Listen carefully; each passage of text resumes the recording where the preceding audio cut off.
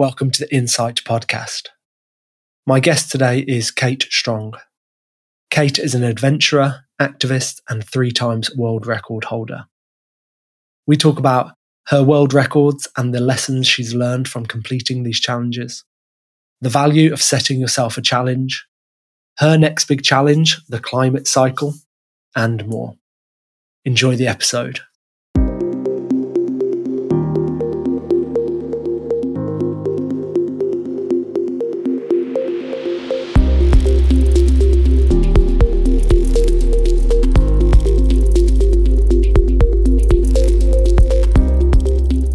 So, Kate, I think you might be the first world record holder that I've had on the show. So you've got to tell us more about that. These world records that you hold. So I have a world record in being the world's first world record holder of a guest.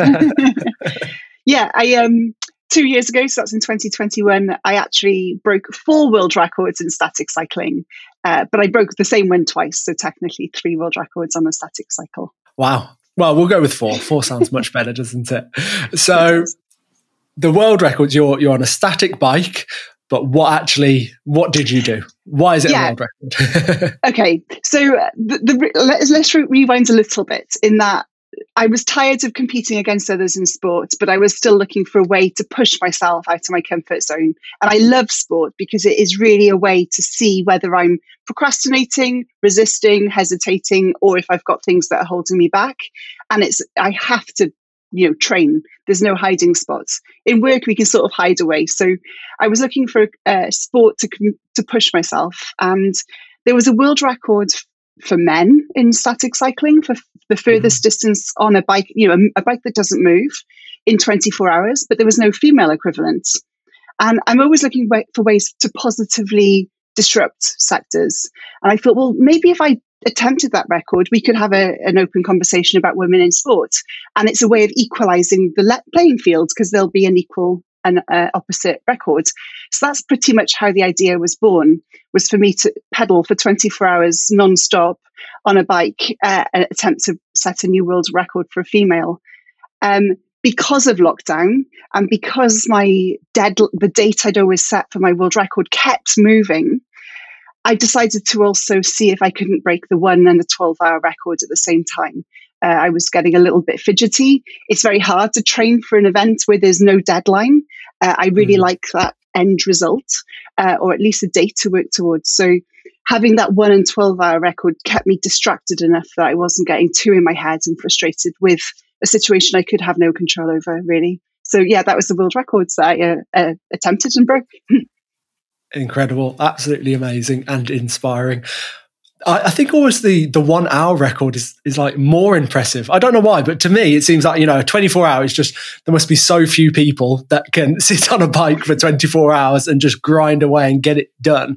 But the fact that you set the 1 hour record as well, which I guess must be, it's almost like, how can you train for both? How can you train for a 1 hour and a 24 hour? Because the 1 hour must have been, was that like that there was an hour that you kind of warmed up, built up to, and then thought, right, I've just got to go for it for an hour. And then you kept it up for another 23, or where did it come in the 24 hours? If you see what I mean?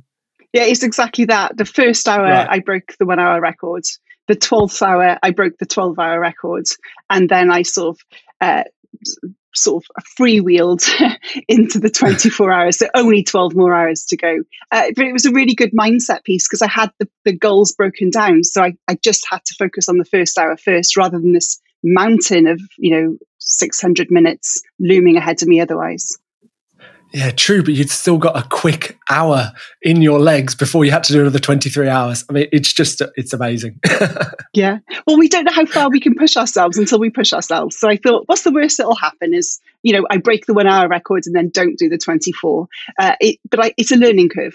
So I was happy happy, not on the bike happy, but happy in theory to see if it was a possibility and just to see if I could push myself, which I think sometimes we're a bit nervous of. We don't realize that the comfort zone is when we break. We stop when it's uncomfortable rather than when we fall or break or fail.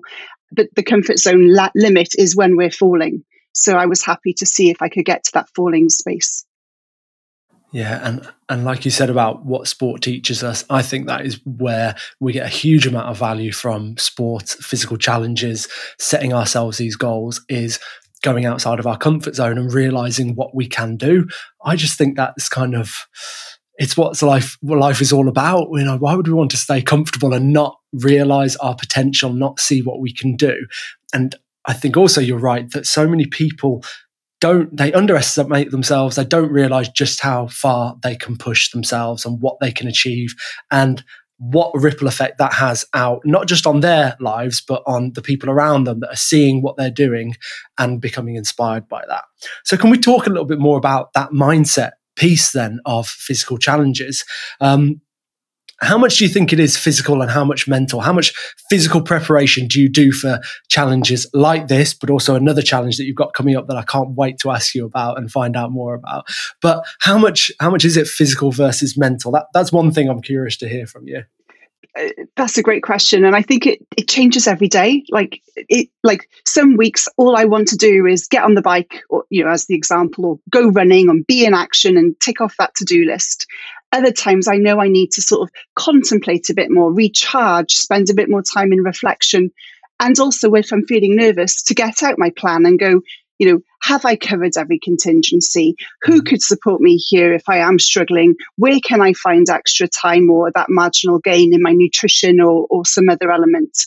So having all three, if you want, because I also put like the mental health, if you want, or as well as the physical and the action and the results sort of thing, having them all present and allowing me to play whatever I feel like gives me a bit of freedom, because it can be seen as quite regimented otherwise. But yeah, I think mental comes first in saying all of that. Mental comes first and foremost. If we're not confident, if our words are holding us back, if we are limiting ourselves in the problem is that, or the trouble is, or we're a no sayer, we don't say yes with an opportunity, or I can't do it now, but I can do it maybe in the future, or I can't do it yet. That magic word opens up a whole new world. So I think mindset first and foremost, but we also can't underestimate the amount of training it takes. Because I did attempt the 24-hour record beforehand in VegFest in London, so in Olympia, and I failed because I hadn't done the training. I was a little bit cocky. It was a few years after me being a world champion in triathlon, and I thought, it'll be easy. I just need to sit there and cycle. And you don't. So I had publicly failed beforehand. So I went into this one with a lot more humility, realizing that it does require commitment. I didn't realize that. I didn't realize that you tried it once before and failed. But every good story has that element to it, doesn't it? For sure.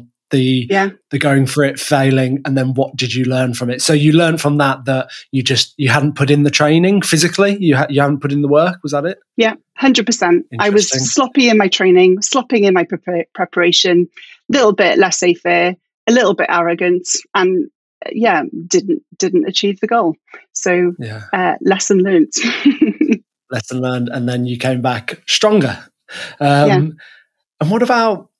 So low points, were there any? I mean, I realise that might have been a low point. The failure in inverted commas, because it wasn't a failure in the end, was it? It was turned into something positive. You learned from it and then achieved what you set out to achieve. But during a mammoth challenge like a 24-hour cycle, I imagine that there are some low points where were low points where you thought, I just need to give up. I can't do this. Or was it quite a steady thing? Were you prepared for that? And I don't know, what lessons are there in that, in getting so close to a low point and pushing the boundary, like we said before about, realizing your potential, realizing what you could do. I don't know, is there anything else you learned from low points and how to carry on? Yeah. There were definitely some low points. One, because I'd never cycled so far in my life before, or I'd done the 24 hours, but it was, as I said, I'd done the 24 hours before, but I'd failed. But I'd never done it with such ferocity or intensity before. And I was ready to quit. There were times where, maybe too much detail, but I chafed so hard that my skin had split. I was sitting on cut wounds cycling, trying to push through like an immense physical pain. I hadn't practiced cycling for more than 9 hours in training. So my digestive tract stopped digesting. So my stomach was bloating up and I couldn't take on more food. I needed my physio to physically massage my intestines to move the food through me. So that in itself was hugely painful. And my body started to break down. My back started to seize. My knees started to hurt. So basically, every single element of my physical body was breaking down. But the key that got me through is I had my team to plan and prepare. I didn't look at the 24 hours or the 10 hours or the 6 hours left. Kate, can you cycle for 5 minutes? Yes, I can. Get through 5 minutes and we'll review. The goal was shrunk to as small a minutiae as I could possibly manage. You know, it sounds very obvious, but they would incentivize me with sweets. Like, oh, if you do this, we'll give you some chocolates, you know, anything to get me excited about something in the future. And we do that with children and think it's, you know, it wouldn't work for adults. It totally does. Any type of reward at the end that would help me push through, helped me. But breaking down the goal into the minutiae of the steps, and also me only having the goal or the job of cycling, everyone else looked after the other details. I didn't know if I was on or off track for the goal. I couldn't work out the numbers. I was so fatigued. They did. They knew I was close to failing, but they didn't tell me. They just focused me on the 5 minutes and pushed me through. So build a strong team. They were all volunteers. Make sure that we enroll them in the vision. And then when I'm ready to fail, my inspiration of the past is now their inspiration to push me through. Amazing. Just so much to take from that. The part about the community and your support team and just how valuable that is. There's just so many reflections on life, isn't there? There's so many comparisons we can say that this physical challenge is like a reflection of life. But I love that. So your team had to tell you some little white lies, I'm guessing, every so often, just to keep you going. Yeah, completely. And it started to become fun. And you know, one of my missions is everything was live streamed, so it was all on social, including the last time, which was a failure, and that was a public with hundreds of people present. And it isn't because I want to be seen as like the winner per se, but I want to show the truth. I want people to see this is what success looks like. It is ugly. I cry. You know, I wet myself. I had to pee on the bike, you know, for time saving. You know, I was bleeding. I was complaining, but I still did it. That is what success looks like. It isn't the polished conversation we're having here. It is actually the mess that you saw on the bike. And that also kept me going. Not that I wanted to get the records and say, yay, we did it. But I wanted to show people that we can push through pain. That somebody messaging me at 3 a.m. from the States who just dialed in and saw me saying, keep going, whomever that person was, really inspired me in quite a dark moment, literally and metaphorically, to keep going. So positive words to even strangers. When we're on social, as you said in life, if you see a post or a reel of somebody that you admire for their effort, tenacity or something, let them know. We have no idea how that can happen because there's so many focus on when the trolls come out. Let's start rewarding with love, rewards with positive affirmations, and then that will help others step up. Maybe not in cycling world records, but in their own way as well in their life. I got goosebumps then. I'm not going to lie, Kate. that little part of what you just said, certainly sparked something in me. I completely agree. And that's incredible. It's so true. Like that as well, that polished product that we see people once they've reached the top, if that exists. But once they've been successful or they're kind of, or you know, whatever, however we measure success. But of course, we don't see all the work that went on behind the scenes, all the sleepless nights, all the failures as well. I mean, there's loads of stories, aren't there, of the hugely successful people in the world that have failed. And then, yes, they hit they got that product or whatever, the timing was right. And then that's when they found their huge success. So just so much to take from that. So much to take. Really, really interesting. And I like that. idea that when you see someone on social media that you're impressed by, tell them, because we don't often, do we? We just kind of go, we might look at them and think, oh, well, they're sharing their success, so they must be really sure of themselves and they're confident and they don't need anything. But actually, those are the people that probably more often than not actually want that little boost and that recognition, and so why not give it to them? I like that. And maybe there's a little part of us that's a little bit of envy, a little bit of jealousy. I think I can be guilty of that when I see someone that's done something that I kind of wanted to do, and you're like, but then I think we have to overcome that, don't we? For sure, we have to overcome that and just celebrate each other. Like I think Jay Shetty says, there's room for everyone in the theatre of happiness. Just celebrate everyone and everything. There's plenty of room for us all to be happy and successful. Yeah. So before we move, go on. Sorry, I was just going to say, because I'm actually I love your social posts because they're very professional and clean, which is completely the opposite to what I do. Even if you and I said the identical post, but you put a Samuel filter on it and I put a Kate filter on it, they would be so different. So even if you and I had the identical message, the identical offering, the identical words, we would attract different tribes. We would attract different people, and it would resonate with different audience. So it isn't a matter of there is only one cake. The cake can be made again and again and again. This is about us collaborating and championing greatness rather than feeding our own intimidations and fear and insecurities. Yeah, for sure. Love that.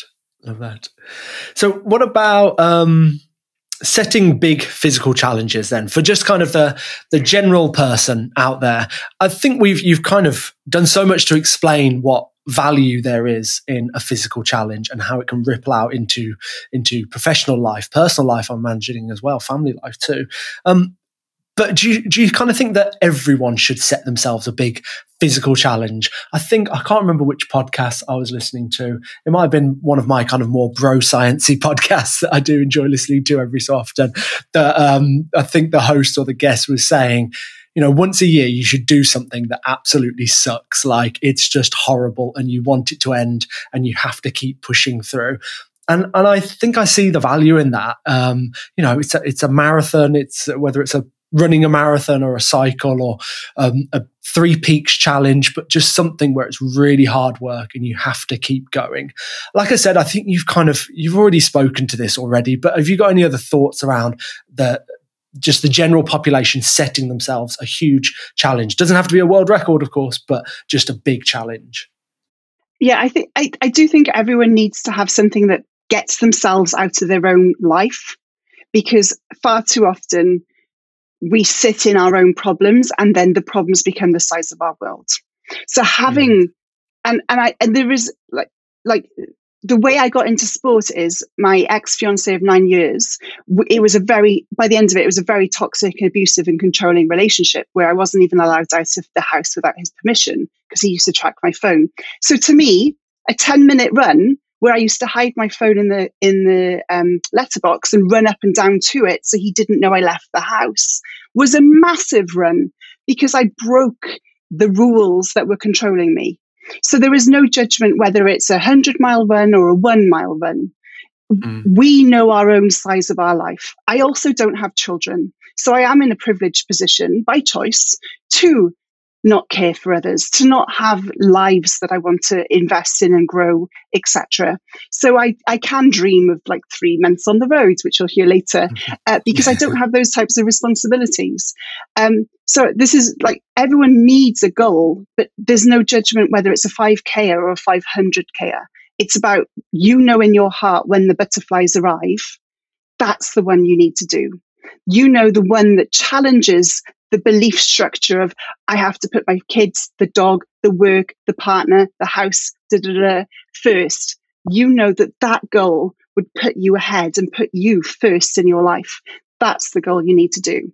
And it's the most selfish perceived thing you can ever do, but it's the most selfless act you will ever achieve.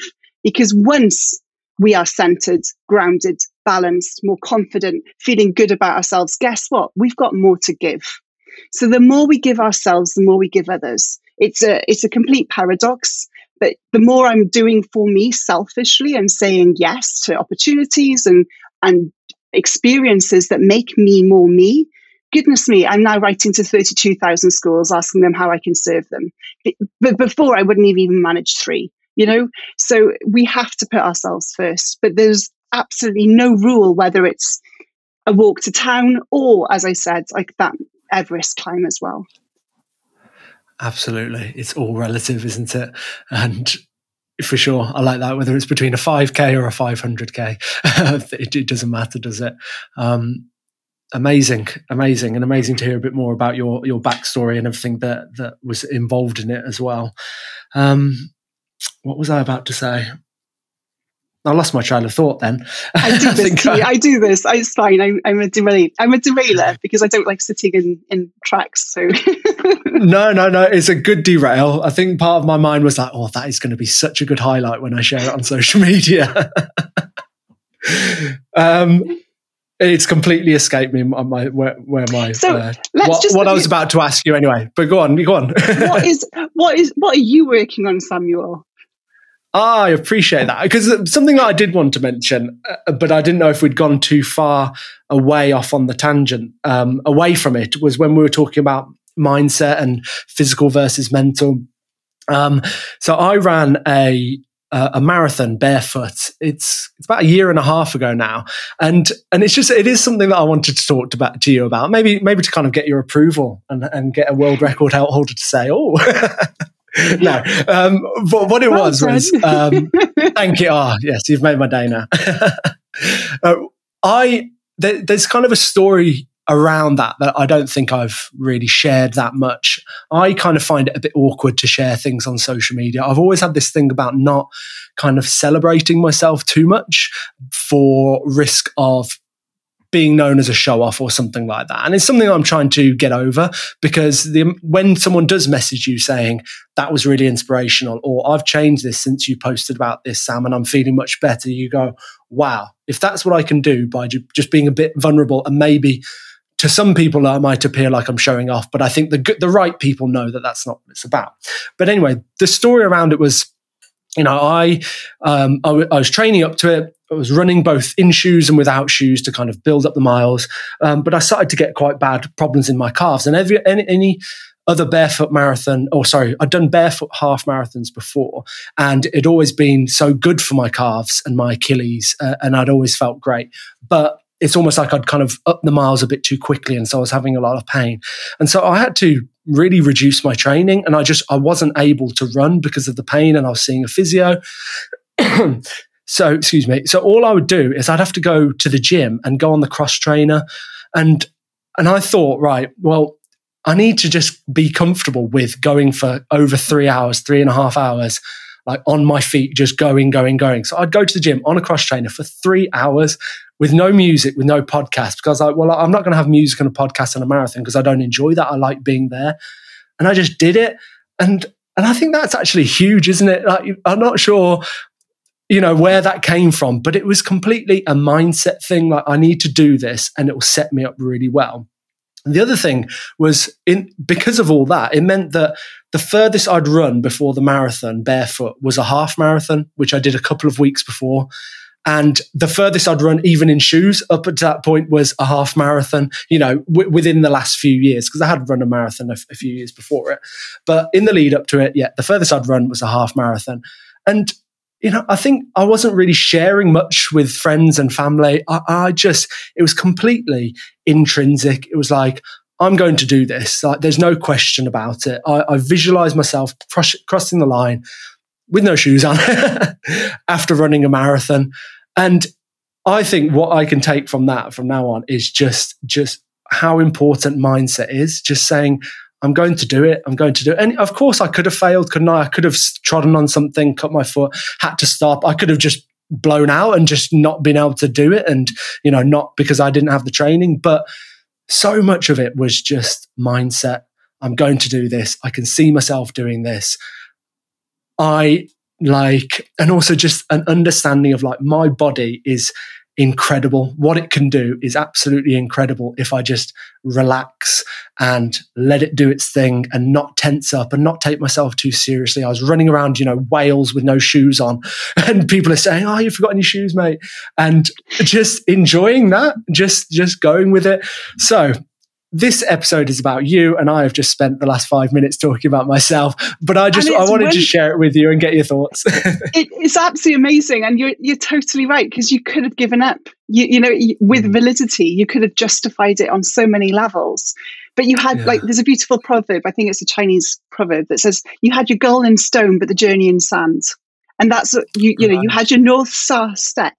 You knew what you wanted. You wanted to run that marathon in barefoot, and even in injury, you found a workaround, and you knew you could get through it. It's an amazing story. So thank you so much for sharing. And you do deserve to share more about it. And do you know what? People will always judge us. So let them judge. I prefer them to judge me for doing my life and sharing it than for not doing my life and living in a cardboard box, trying to be too small for them because I trigger them for whatever reason. We're here to hold the space for greatness. Let the people see where they can step up and join us. Love that. It's so true. And what a value can you put out into the world that won't be criticized, I suppose? The only way we're going to make inroads and make progress is doing things differently. And when you do things differently, you get criticized. So yeah, exactly. No, thank you. You've made my day. Let's be criticized. Yay! Exactly. Absolutely. Right. So let's talk about what's next then. The climate cycle, is that the big thing that's next? Tell us what that involves and what it's all about. Yeah, so the evolution of Kate continues. Originally did triathlons, that was a competition with others, then competition with me. And albeit I love pushing myself, but I was thinking, is there another way I can do competition, sports, without basically beasting myself? Like I'm a middle-aged woman. My body is sort of asking me for a little bit of downtime. So I thought, could I use sport as a force for good? Could I use it to collaborate, to connect, to engage, to free my free spirit as well? So Climate Cycle is a sort of birth child of those ideas of bringing all my passions together. So I've got a handmade bamboo bike, and I'm cycling 3,000 miles, 5,000 kilometers around mainland Britain over 3 months with me in my tent, visiting different sustainability projects, groups, communities, and initiatives. So I'm visiting at least 30, I reckon, over these 90 days, all around England, Scotland, and Wales, leaning on strangers to help, wash my clothes, feed me, potentially sleep in a bed if there's raining, because I'll be in my tent otherwise. So it also opens up the, stranger danger story that we have running, that I do need the nation to sort of step up and support me a little bit. Otherwise, I'm going to be very stinky after 9 days at the least. But yeah, the message beneath it is a bit more significant than, can Kate get clean? It's about how we can all work together as a community. I got very anxious over lockdown when I started to see the data and the stats, and I couldn't see a number that wasn't declining towards the red zone. And I just didn't know what to do. But I also started to lose hope and faith in humanity. I started to, question, why am I here? If no one is doing anything good, then what is the point? We're destined for a very, very sad future. So this journey is about connecting to those people who are doing things, who are in action, who are creating little initiatives around the country, from, foraging to gleaning in Cornwall, to foraging in the Lake District, to composting in Norfolk, to e-bike hires for free for charities, for using seagrass instead of microplastics. How can we actually get excited, not changing our life, not having to live that small life, not having to withdraw, reduce, stop, prevent. We can still live in abundance. We can still go surfing in Cornwall, but on a wooden surfboard, not a single-use plastic board. So I'm trying to meet as many of these types of projects as possible to say life can be fun, but we are nature. We're not a part of a system managing nature. We are natural beings. We need to protect this like our life depends on it. And we can do that with fun on a bamboo bike. Yeah. Oh, wow. Another incredible challenge. So I want to ask more about the message, but before I do, just some practicalities. So how far will you be cycling a day? What will that involve? Well, because this is the thing, 3,000 miles sounds enormous, doesn't it? Over 90 days, it's only 33 miles a day. But still, repeated so often. Right, yeah. It's still a lot. I will be doing like more some days so I can have days off. Yeah. Because when I like a little bit of freestyle, so I can, run in a forest, like go barefoot running in the forest if I want to, or ocean dipping and swimming.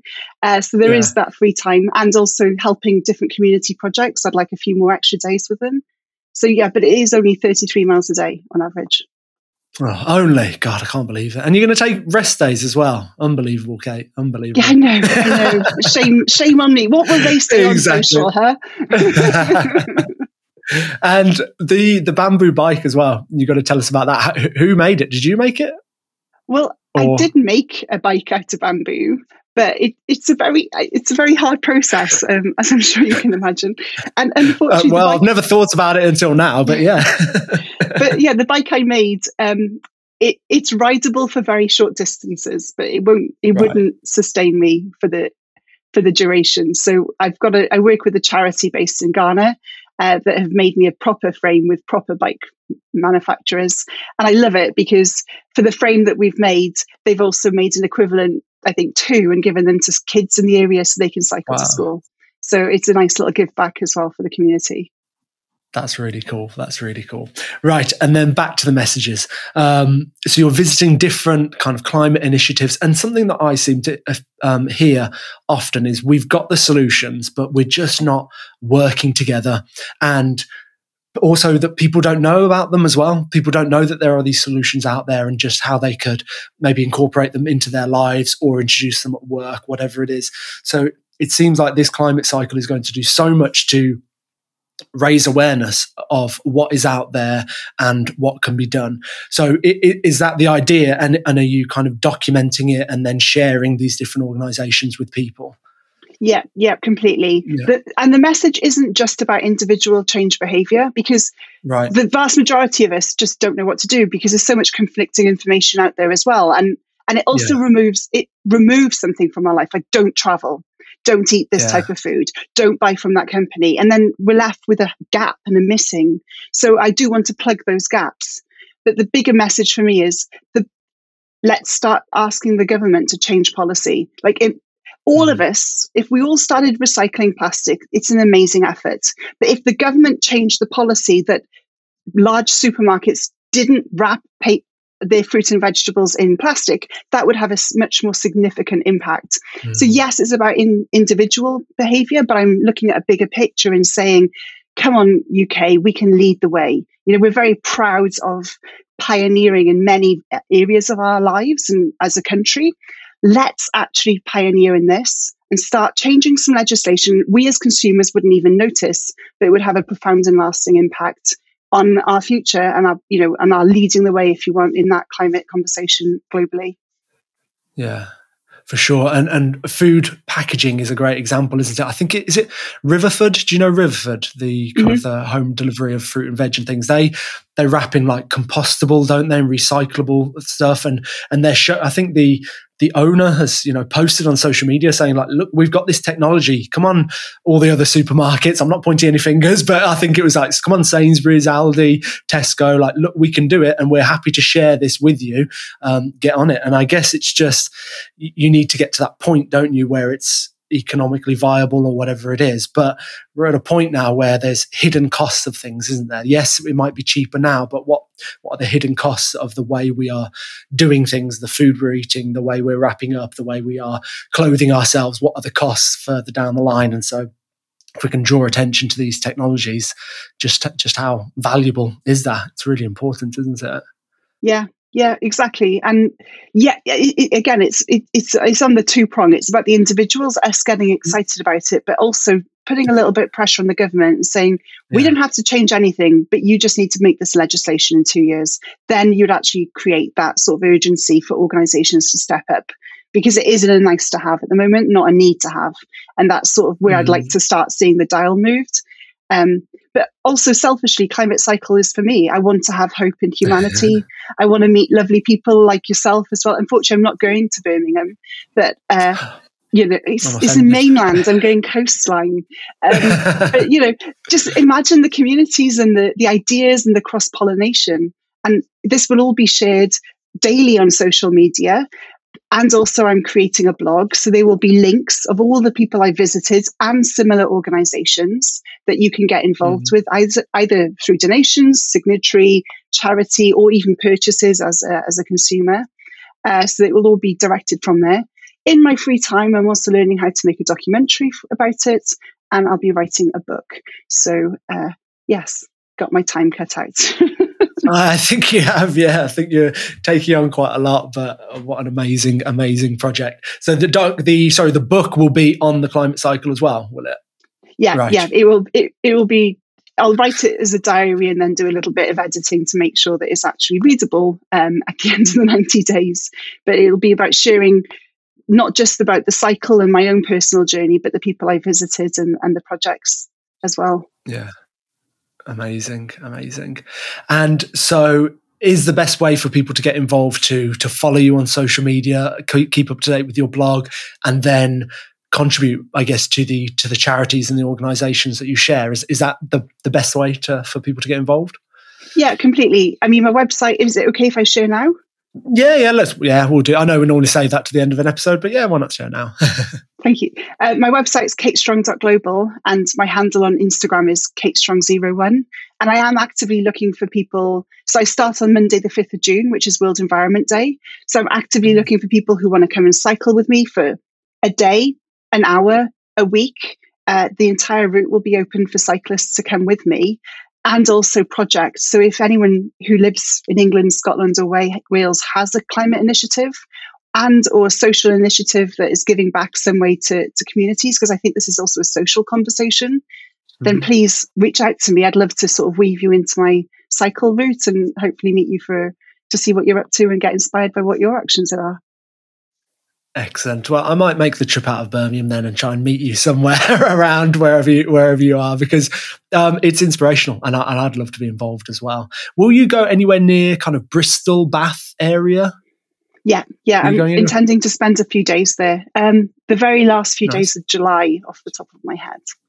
Okay, great. Because, well, my sister's down there for one, so I often go down there. But also, I've got some friends that live in a little village or town. I can't remember which, but it's called Pill, I believe. And the things that I see that my friends are doing there seem to be really kind of community and sustainability based. So I need to put you in touch with her, because I know that she does a lot on kind of the like a shared garden space, growing fruits and vegetables, lots of like little workshops, like come and bring and we'll recycle and repair things. They've got like a little community of people. If something's broken, they can bring it in and someone will just voluntarily fix it up for them and that kind of thing. So I need to put you in touch with my friends, I think. Yeah, and I'll kind of, I'll try and combine it all, meet you, see them, see my sister.